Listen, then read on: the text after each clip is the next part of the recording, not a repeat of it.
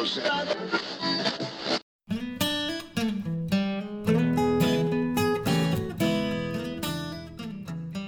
and welcome to Wise About Texas, the award-winning Texas history podcast. My name is Ken Wise. I'm your host today, and I am very grateful that you tuned into this podcast to hear a little bit about Texas history.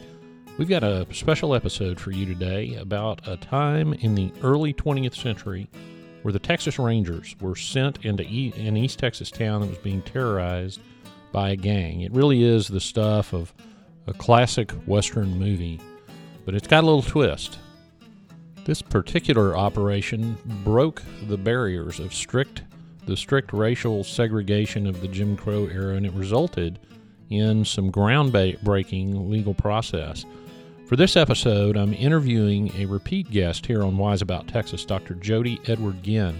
Dr. Ginn is one of the preeminent Texas Ranger scholars and, since his last appearance on this podcast, has accepted the position of Executive Director of the Texas Ranger Heritage Center in Fredericksburg, Texas, which is part of the former Texas Ranger Foundation and Association. The association was founded in the 1800s by some former Rangers. Dr. Ginn has a book out called East Texas Troubles, the All Red Rangers Cleanup of San Augustine. I discovered and wrote about this story. It's a very interesting story. Now, I'll tell you, it's fashionable in some circles, especially these days, to try and rewrite history and take some radical political angle or argue that our history's not what it seems or whatever. Well, the Rangers have even been a victim of that recently. Well, you can save it. This podcast is about history. It's about real history, whether the facts are good or bad by our modern standards. That's what we're interested in, and that's what we're going to talk about today. We're going to talk about a time when a community needed help, when the rule of law had broken down, and the Texas Rangers came in to restore it. So let's travel back to the 1930s in San Augustine, Texas, and get Wise About Texas with Dr. Jody Ginn. Dr. Ginn, welcome back to Wise About Texas. Thanks for being here today. Thanks for having me. Glad to be back. Well, we're here to talk today about your most recent book, East Texas Troubles, which is a fascinating story on several levels of early 20th century East Texas. I introduced the book earlier. Tell us what prompted you to write this particular book. Well, that goes back actually to my childhood. My great-grandmother, Daisy Hines Carr, lived to be 96. Didn't pass away till I was 20 years old, and I was very close to her. And I grew up hearing stories about her baby brother, who had been a Texas Ranger, and by my adulthood, all I recalled was that he had gone into a town in East Texas and, quote, cleaned it up, and was given a set of engraved pistols as thanks for those efforts. How did that impact you? Obviously, as a young boy hearing that story, you figured you had a hero in the family, didn't you? Well, absolutely. You know, everybody that grows up in Texas knows who the Texas Rangers are, and aspires to have some Texas Ranger ancestry in most cases. And so, you know, to hear that was certainly, obviously, it stuck with me, and it was, you know, many years later that it came back to me when I met my first Texas Ranger in person, a Ranger now retired named Tommy Ratliff. And I was a deputy constable in Hays County, and he was the Texas Ranger stationed in that region. And we ran into each other in the sheriff's office, and it came back to me, and I said, you know, how would I research? I understand I have an ancestor that was Ranger. How would I start finding out about that? And Tommy gave me some pointers, told me about the Waco Museum and about the Texas State Archives and some things like that, all things that, you know, just I had no connection to or knowledge of previously. And that kicked off, and that combined with, it turned out that those pistols still existed and were in the possession of his daughter, who was still alive in Columbus, Texas. And she had not only pistols, but a scrapbook of articles and photographs from that time that her mother had put together and she had saved and hadn't looked at in decades herself. So how did that impact you? I happen to know the end of the story there, but how did that impact your interest and love of history, that personal connection? I'd always had an interest in history. I read a lot of historical fiction going back to when I was a very young child, but that definitely kicked things off. And the more I dug, the more I found, the more motivated I became to dig deeper and learn more. And then the end of the story is you change careers. Right. And some people ask me, they're like, wow, that's a big change from law enforcement to historian. But I was an investigator in the end, and all law enforcement are investigators to varying degrees in their role. And really, I'm just applying the same tools, but I'm not putting anybody in jail over it. But I'm looking for evidence. I'm looking for records. I'm looking for details and proofs, and to put together a story of what actually happened just a lot longer ago. But it was this story that really set you on the path to change careers and become a historian. Absolutely. This was this became my dissertation for the PhD at the University of North Texas, and is now published as a book. So yeah, this is the core story that got me on this path. So in addition to your personal connection, which the listeners of this podcast have heard me talk about my personal connections and the impact that has and the ties that we feel to our respective past, there's obviously something very powerful in this story that touched you as a law enforcement officer and as a public servant also, and I want to talk about that. This book, let me start by this book spans a time period at the end of Ma Ferguson, Miriam Ferguson's administration, and at the beginning of James Allred's administration. So we'll get into the details of Ma Ferguson versus other governors in some other episode, but talk about the Texas Rangers in the context of the Ma Ferguson administration. And just for the listeners, Ma and Pa Ferguson were notoriously corrupt governors in Texas's past. So let's put the Texas Rangers in the context of Ma Ferguson's administration. What was the state of the Rangers at that time? Well, a journalist at the time had once quipped that a Ranger badge and a nickel would get you a cup of coffee anywhere in the state of Texas. And of course, this is the Depression, and a cup of coffee cost a nickel on average. And that was because of governors like the Fergusons. You mentioned that they were corrupt. That I did an exhibit in 2001. I wrote a grant, and it was umbrellaed by the former Texas Rangers Foundation, and a successful grant. It was funded by the Nelda C. and H.J. Letcher Stark Foundation of Orange, and designed an exhibit that's a traveling exhibit, but it's been on display for some time at the Buckhorn Museum, the Texas Ranger Museum in the Buckhorn in San Antonio. And in that, I open up that talking about the corruption of the Fergusons. And we first exhibited that piece at the Guayo Ranch Hotel during the annual gala for the former Texas Rangers back in 2002. And I was standing next to the exhibit as people filed by and looked at it. And this one couple stopped, and this lady who was, at that time, definitely well into her 70s, she stops and she reads every word. She is studying. She's what we call in the museum industry a studier. She is reading every word and looking over every picture and every detail. And after she's done, she looks over at me and she says, "Is this your exhibit?" And I said, "Yes, ma'am, it is." And she says, "Well, James and Miriam Ferguson were my," I believe she said, aunt and uncle, or maybe great aunt and uncle. It's possible. And of course, so I just stood there, stone-faced, ready for the whatever might be about to come. And she looked me straight in the eye and said, "And you don't know the half of how corrupt they were."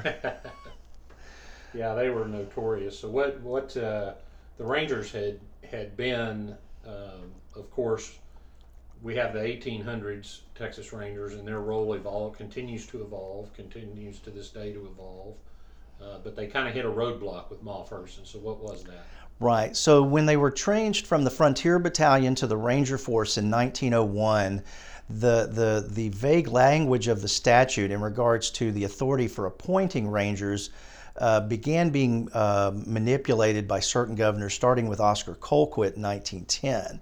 And traditionally, the governor would simply appoint the adjutant general. They were under the adjutant general's office at the time because they were originally a military unit. And even though they had evolved to gain law enforcement powers by this point. And so the adjutant general would be appointed by the governor, and then the adjutant general would appoint experienced ranger captains, and those captains would appoint the men in their companies. But governors like Colquitt, and most abused by the Fergusons, started taking on those appointments all the way down to the private level, to the very base level. Every single appointment they took on themselves. And unfortunately, especially with the Fergusons, they weren't prone to appointing experienced and capable and respected lawmen, but more prone to appointing political supporters, regardless of their credentials and regardless of their criminal histories even. So what was the state of affairs then? They were appointing actual criminals as law enforcement officers? In some instances, they appointed people with well-known, well-documented criminal histories as Texas Rangers. Lone Wolf Gonzalez, one of the most famous Rangers of that era, once said that the Fergusons had to pardon their Rangers before they appointed them. Oh, man. Well, that's obviously not sustainable. What was the effect on the law enforcement situation in Texas with that state of affairs? Well, it became inept, ineffectual, and its reputation greatly diminished. Hence the quote from the journalist. Well, fast forward for a minute. How did James Allred change that when he came into office? So James V. Allred was he was the youngest governor elected at the time. He had been the youngest attorney general elected. He had been one of the youngest DAs in the state up in Wichita Falls, and he came in on a platform of law enforcement reform, building on a study that the legislature had commissioned from a company out of Chicago called Griffenhagen Associates to revamp state law enforcement. And he comes in and among the many other things, he leads the effort to actually create what we now know as the Department of Public Safety. And that was by combining the Rangers with the Highway Patrol and creating some additional bureaus. So it sounds like that was a big part of his early role as governor, was to fix the problems that the Fergusons created in the law enforcement scheme in Texas. Absolutely. He came into the 44th legislature with that at the top of his priorities. All right. So let's go to St. Augustine, Texas, and the subject of the book. What was the situation in St. Augustine at the time of these troubles? So St. Augustine was in such dire circumstances by this time that it was the other top. Allred actually commissioned new Rangers and sent them into St. Augustine the day after he was inaugurated. And anybody involved with politics knows that's made it a pretty dang high priority. And the reason it was that way is because for years, a local gang, I kind of referred to them at one point as an unsophisticated East Texas La Cosa Nostra sort of thing, not near as organized, but they had built their power over many, many years, and it started. Now this is the height of the Jim Crow era. And under Jim Crow, while the laws had been declared unconstitutional, the culture remained the same, and that is that blacks were rarely, if ever, able to bring any sort of criminal charges against whites who committed crimes against them. And we're in the 30s at this time, so the listeners have context. And some of these events probably even started in the 20s and escalated over time. But by the 30s, these guys were just completely out of control. They were just shooting people in broad daylight on the town square in front of dozens of people who were afraid. The local criminal justice system had just ground to a halt because people wouldn't testify in front of grand juries. People wouldn't serve on grand juries to indict. They wouldn't testify against them. They wouldn't serve on juries to convict them. I mean, people were leaving. If they found out they were going to be a witness, they'd leave town. They'd leave the state. And so the city was under the whole community, the county was under the total control of this gang, and they had built their power taking advantage from the beginning, taking advantage of blacks, and it was basic crimes. It was one of the things you heard a lot about was highway robbery. Well, what they were doing is most of the African American community there were sharecroppers. And sharecroppers, or they were tenant farmers, and there's a subtle difference in that sharecroppers basically split the proceeds. They don't have to pay any rent for the land, but they split a higher portion of the proceeds of each crop with the landowner. tenant farmers have to pay rent, and that number doesn't change no matter how good or bad their crop is. So it's a gamble. You could make more money one way than the other depending on how good your crop is. But the bottom line is these people were living hand to mouth, and they'd have to borrow money at the local stores, have accounts to get their equipment and their seed and things, and they would and then when they would sell their crop, they'd have to pay off that debt and then survive the rest of the season on on the proceeds. And so they would go to the gin and sell their cotton crop or whatever else they're growing, primarily cotton in that area during this time, and they'd be traveling home, often on foot, many miles, and these guys would stop them and rob them right on the highway. And if they missed them along the way home, but they knew that they had sold their crop, they might show up at their home and come up with some scam. Like, a lot of these guys eventually obtained law enforcement commissions and that sort of thing locally, and they'd run some scam on them saying, you committed this offense, but you pay me this fine, and we'll call it even. And so they would pay money. Or one story that comes out, which even the appellate court, the Court of Criminal Appeals justices found laughable, was this white guy claims in his defense that he had loaned a young black man $10 for dinner, and this is at a time when dinner might have cost a quarter, and that he had loaned a young black man who, by his own admission, he had never known this $10, and he had simply gone to get this $10 back, but in fact he had extorted this man for about $30 or $40 or $50 over time. So was it only the black community they were terrorizing, or were they terrorizing the entire town? To begin with, that's where they started, and they built their power, and the more powerful they became, the more they stretched out to where they didn't so much as commit these petty crimes against whites, but when whites started to buck what they were doing, and when they would get, because the communities, even though it's segregation and even though it's Jim Crow, these people are still connected, including economically, again, because a lot of the landowners that they're tenant or sharecropping for are whites. And so when they come to them and say, well, I got robbed, I can't pay my rent, things like that. Well, they're going to their white associates and telling them what happened. And so then that's affecting them. So they start pushing back on these guys, and that's when those guys start getting violent. And so anyone that would buck, in the end, they'd kill them. They'd get them in cold blood. They murdered numerous people right on the town square, like I say, in front of dozens of witnesses. So that obviously could not stand. So you said Allred sent Rangers immediately upon inauguration. How did the Allred Rangers go about cleaning up St. Augustine? So Allred's would have been the equivalent of his chief of staff was a man named Ed Clark. And Ed Clark was from St. Augustine. Ed Clark had been an assistant attorney general under Attorney General Allred, came over as his chief of staff, and he's the one who lets Allred know my hometown is out of control, because his family is suffering through all of this, and they were some of the key supporters of bringing in the Rangers and having them there ever after, and they were some of the people that funded those pistols that were given as gifts later on. And so that's why the governor was aware of this situation and why he took swift action.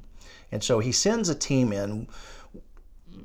It's kind of unclear how many Rangers were there on the front end. There was at least maybe half a dozen. Some accounts indicate that Lone Wolf Gonzalez was with them, even though he really wasn't a Ranger right at that point. But he was out in the vicinity. It's not unreasonable to think he might have been brought in. There's some indications that possibly even Manny Galt of Bonnie and Clyde fame was there, because we do know that he initially got assigned to go back there later in 1936. Though it's not clear whether he actually did end up at that duty station, because he got promoted to sergeant about that time. But there was, in the realm of about half a dozen or so initially go in. And you got to remember, this is just 5 years after the 1930 Sherman riots, where thousands of people showed up and literally burned down their own courthouse to lynch a local black man accused of assaulting a white woman. And one of the most, shameful episodes in Texas history. And, Frank Hamer said he basically shook the dust off his shoes and never went back to that town after what he saw happen there.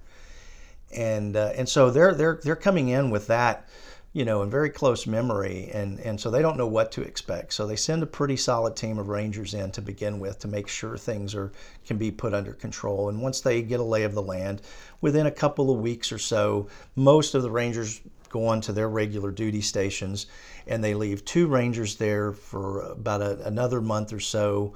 That's Dan Hines and Leo Bishop, and under the command of Captain James W. McCormick, who, like Allred, was originally from Wichita Falls, had been sheriff there, and had been a Ranger many, many years. And so, and then within 2 months, they felt they had it under control enough that they left Dan Hines there as the Ranger on the ground. Leo Bishop went back to his regular duty station in the valley, and Captain McCormick, assumed his duties as captain of the region, but coming through on a very regular basis and taking part in some of the investigations. So what's an example, if they've got it under control, what's an example of how they would get it under control? Well, from the beginning, it was a show of force, not only in their numbers, but they would do things like, first of all, they wore, dual sets of pistols and often carried rifles. On top of that, they always stood with their backs to the wall or backing up each other so that no one could sneak up on them. And they would show off their shooting prowess. They would put on kind of shows of they would throw bottle caps in the air and shoot them, and they would shoot cans while driving down the road. They'd shoot while moving, cans positioned on fence posts or things like that. So they would show off that ability, and then they would talk tough. They would one of the kind of the most notorious instances was Dan Hines. Well, it was Dan and Leo. It was when Leo was still there, and Captain McCormick, and they had kind of set up shop. Their headquarters, their unofficial headquarters, was in a local cafe, and they were sitting in there.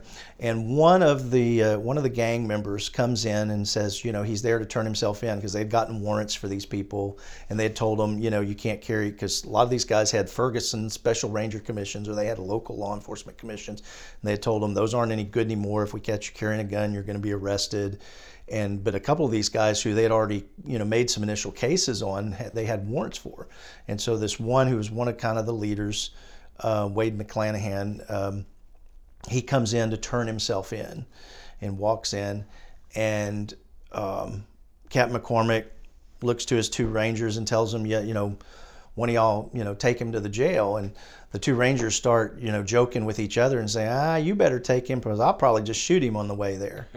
And just, they're making a point. They're not playing with these guys, because these guys had killed many people. They knew it. They knew if they could get the upper hand, and so they wanted to let them know that they were as ruthless as they needed to be. It's a psychological warfare game. So the gangs had terrorized the town. The Rangers came in and terrorized the criminals. Exactly. Well, that was obviously effective because they cleaned up the town. But we need to address one more aspect of this, and that was the race relations aspect, because you mentioned this was obviously during segregation, and Jim Crow was in full effect. And so what about the black community? Because they were the first and probably most intense victims of these criminal gangs. Did they participate in this cleanup? Were they glad to see the Rangers, or what? How did that trend? Absolutely. In fact, to this day, the people who, now, and many have died since, though many were alive during the 20 years I researched this, and I got to interview them, and they were very emphatic. First of all, they knew the difference between a Ferguson Ranger and an Allred Ranger. And Ferguson Rangers were the bad guys, and Allred Rangers were the good guys. And they were very, unequivocal about that. They were also unequivocal about the fact that there was a liaison from their community with the Rangers that helped build a rapport and a trust between there, because again, a lot of these guys committing these crimes were law enforcement. So if some strange white guy with a gun and a badge shows up, they're not just going to trust him. They're not going to tell him anything. And so there had to be this person. And there's still some mystery, unfortunately. It may be lost to history as to exactly how it all came about. But there was a young man who's pictured on the cover of the book with a smile, Dan Hines with a big grin looking at the young man. And the young man's wearing a set of pistols. Now, I don't know if they're his own pistols or if they were a set of the Rangers pistols that they just let him put on for the purposes of the photo shoot. But there's two sets of those photos in existence, one in the family of Dan Hines, the other in the family of Leo Bishop, which are now in a local historian's hands. She bought from an estate sale, but those two totally separate sets, survived, and it was clear that they had a close and positive relationship with this young man, and the members of the community said, yeah, I mean, it was essential, because if they would have shown up at their relative's house asking questions, they would have just said, we don't know what you're talking about. They would have never revealed to them anything, because they wouldn't have known they could trust them. So there is some lost, probably series of events that came to where this guy said, yeah, these guys are here to help us. And it gets revealed, because see, when I started this, I didn't know about the racial element. I mean, all I had were some really vague, high-level stories about, shootouts on the town square and the Rangers coming in to clean up, and that all involved white people. Right. And it wasn't until I gored into the records of the Court of Criminal Appeals at the Texas State Archives that I learned and heard directly from the African-American Texans who were victimized by this and who did get their day in court to present their case, and that white juries convicted these white men based solely on their testimony. That's when I really realized the significance of this story. So let me interrupt you right quick. So what you're saying is that the Rangers, when they came in, it wasn't just coming in and kind of out-toughing the gang. They actually went into the black community, despite what a modern listener might think of segregation being like. They really served the entire community and integrated the black community in these investigations in an attempt to clean up the whole mess rather than just part of it. Is that what you're getting at with the idea that there was some agent or liaison that helped them do that in the black community? Absolutely. It is very evident from the voluminous court records, the detailed testimony of these people, that's exactly what happened. That the Rangers, after they got the town under control, they spent about a solid year and more doing detailed investigations into these cases. Some of these cases go back several years. These crimes had happened previously, and these were, the ones that not only made it, numerous cases were filed and the people pled out, and so there's no surviving records, testimony, any of that kind of stuff. But a handful of cases were appealed, and because of that, these records were preserved, and this testimony by these African-American Texans was preserved that tell that story of exactly what you just described, that the Rangers came in, they actively sought out these black victims and witnesses, took their testimony, believed their testimony, and took them to the court, filed those cases, and even protected them in the courtroom from reprisals. Which was a significant breaking of norms. As someone familiar with Texas's legal history, discuss a little bit about the massive change that was in the way things were done during these segregated times, because the judicial system was not exempt from poor performance, let's say, during the Jim Crow era. You alluded to it, and I interrupted you. Go talk about that significant race relations lesson we can learn from these cases. Right. Well, it was really far more complicated than I think a lot of us, picture it. That there was these sharp lines between white and black, and often there were. And perhaps sometimes it took events like this to break through those lines. But in this case, we know that these white Rangers made the concerted effort to go into the black community and establish rapport. And the black community made the concerted effort to determine that they could trust these individuals and work with them. And by working together, they were able to take down this gang that had basically reigned unchallenged for maybe a decade. But they relied on testimony from African Americans, which was not the normal thing, even though legally it could be considered. Legally, it could be considered, but traditionally in Jim Crow, it simply wasn't. I mean, the norm was that if a black person had the audacity to make a claim of a criminal act by a white against them, they would at best be ignored, if not at worst, suffer retaliation. So this is a complete, I mean, when I first described that about white juries convicting white men solely on the basis of the testimony of blacks in front of some of my colleagues who are experts, one being the chief historian of the TSHA, Dr. Walter Banger, who is a Jim Crow era scholar. He walked by as I was describing that to another colleague, and he about got whiplash, turning around saying, "What did you say? Do you have a publisher?" I said, "Well, thanks. Actually, I already do." But yeah, it's astounding, and it's groundbreaking, and it definitely flies in the face of our traditional notions of what went on during that period. And I think it's a strong argument for looking deeper at other situations and other cases, and not making assumptions about how whites and blacks interacted during that time, especially when it came to the criminal justice system and mutual interest in dealing with a criminal element. Well, it's a great story, and it's a great book, and it's a much a deeper story than even you thought when you started it. It's a story about it's a good tale of good guys and bad guys, but it's also a deeper tale about the resilience of Texans and the need for all of our communities for law and order, despite what artificial separations might be put upon us. So before I let you go, let me ask you, in the introduction I mentioned you're the executive director of the former Texas Ranger Foundation, which came about after you had already started this book. And tell us what's going on with the former Texas Ranger Foundation, briefly. So, yes, I'm the executive director of the Texas Rangers Heritage Center, which is a project of the former Texas Rangers Foundation, which is the 501c3 arm of the former Texas Rangers Association. Former Texas Rangers Association was founded in 1897 by former Rangers, and its members are made up to this day of former Rangers and their descendants. And their goal is to preserve and promote the history of the Texas Rangers. They had a museum on the grounds of the Whitty for decades, starting in 1936.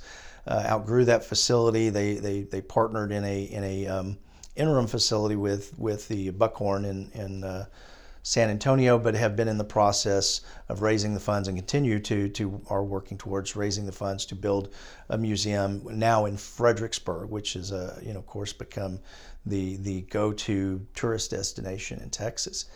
And the generous partnership by the city of Fredericksburg, given a 99-year lease on 12 acres at the gateway to the city, and already have a beautiful phase 1 facility, which includes all the infrastructure, a open air pavilion with commercial catering, kitchen facilities, and custom bathrooms, almost like Buc-ee's and so forth. A very nice facility there that's available for lease for weddings and other events.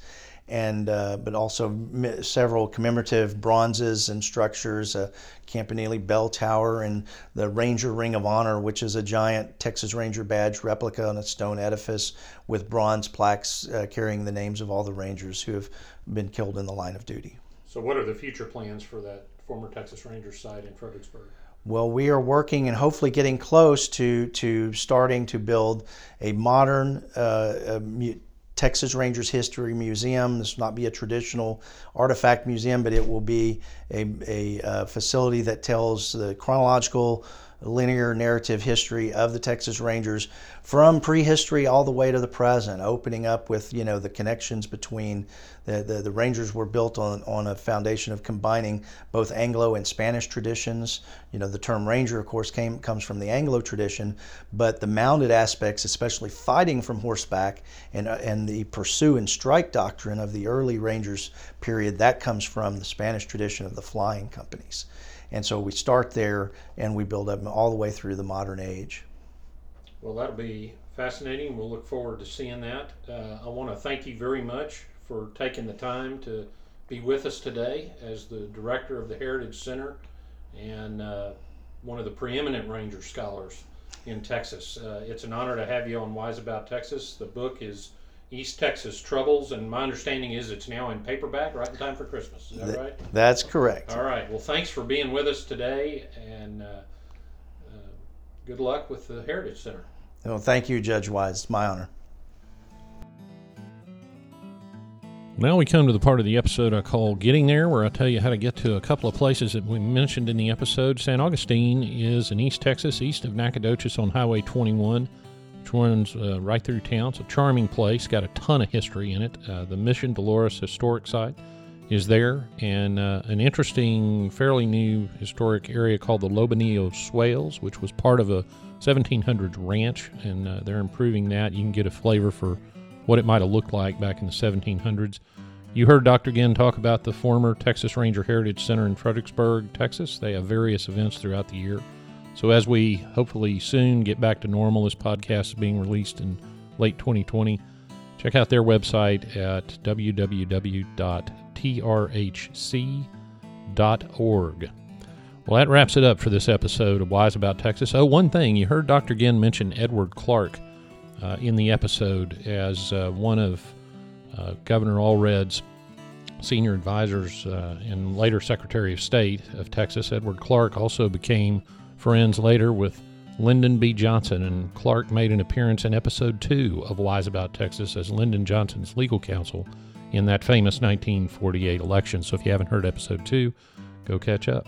You can find, please like and share the Wise About Texas Facebook page. You can find us on Twitter and Instagram at Wise About Texas. And if you're interested in supporting the preservation and promotion of Texas history, you can go to our Patreon page at patreon.com/Wise About Texas. Thanks again for listening. Go out and do something for Texas today.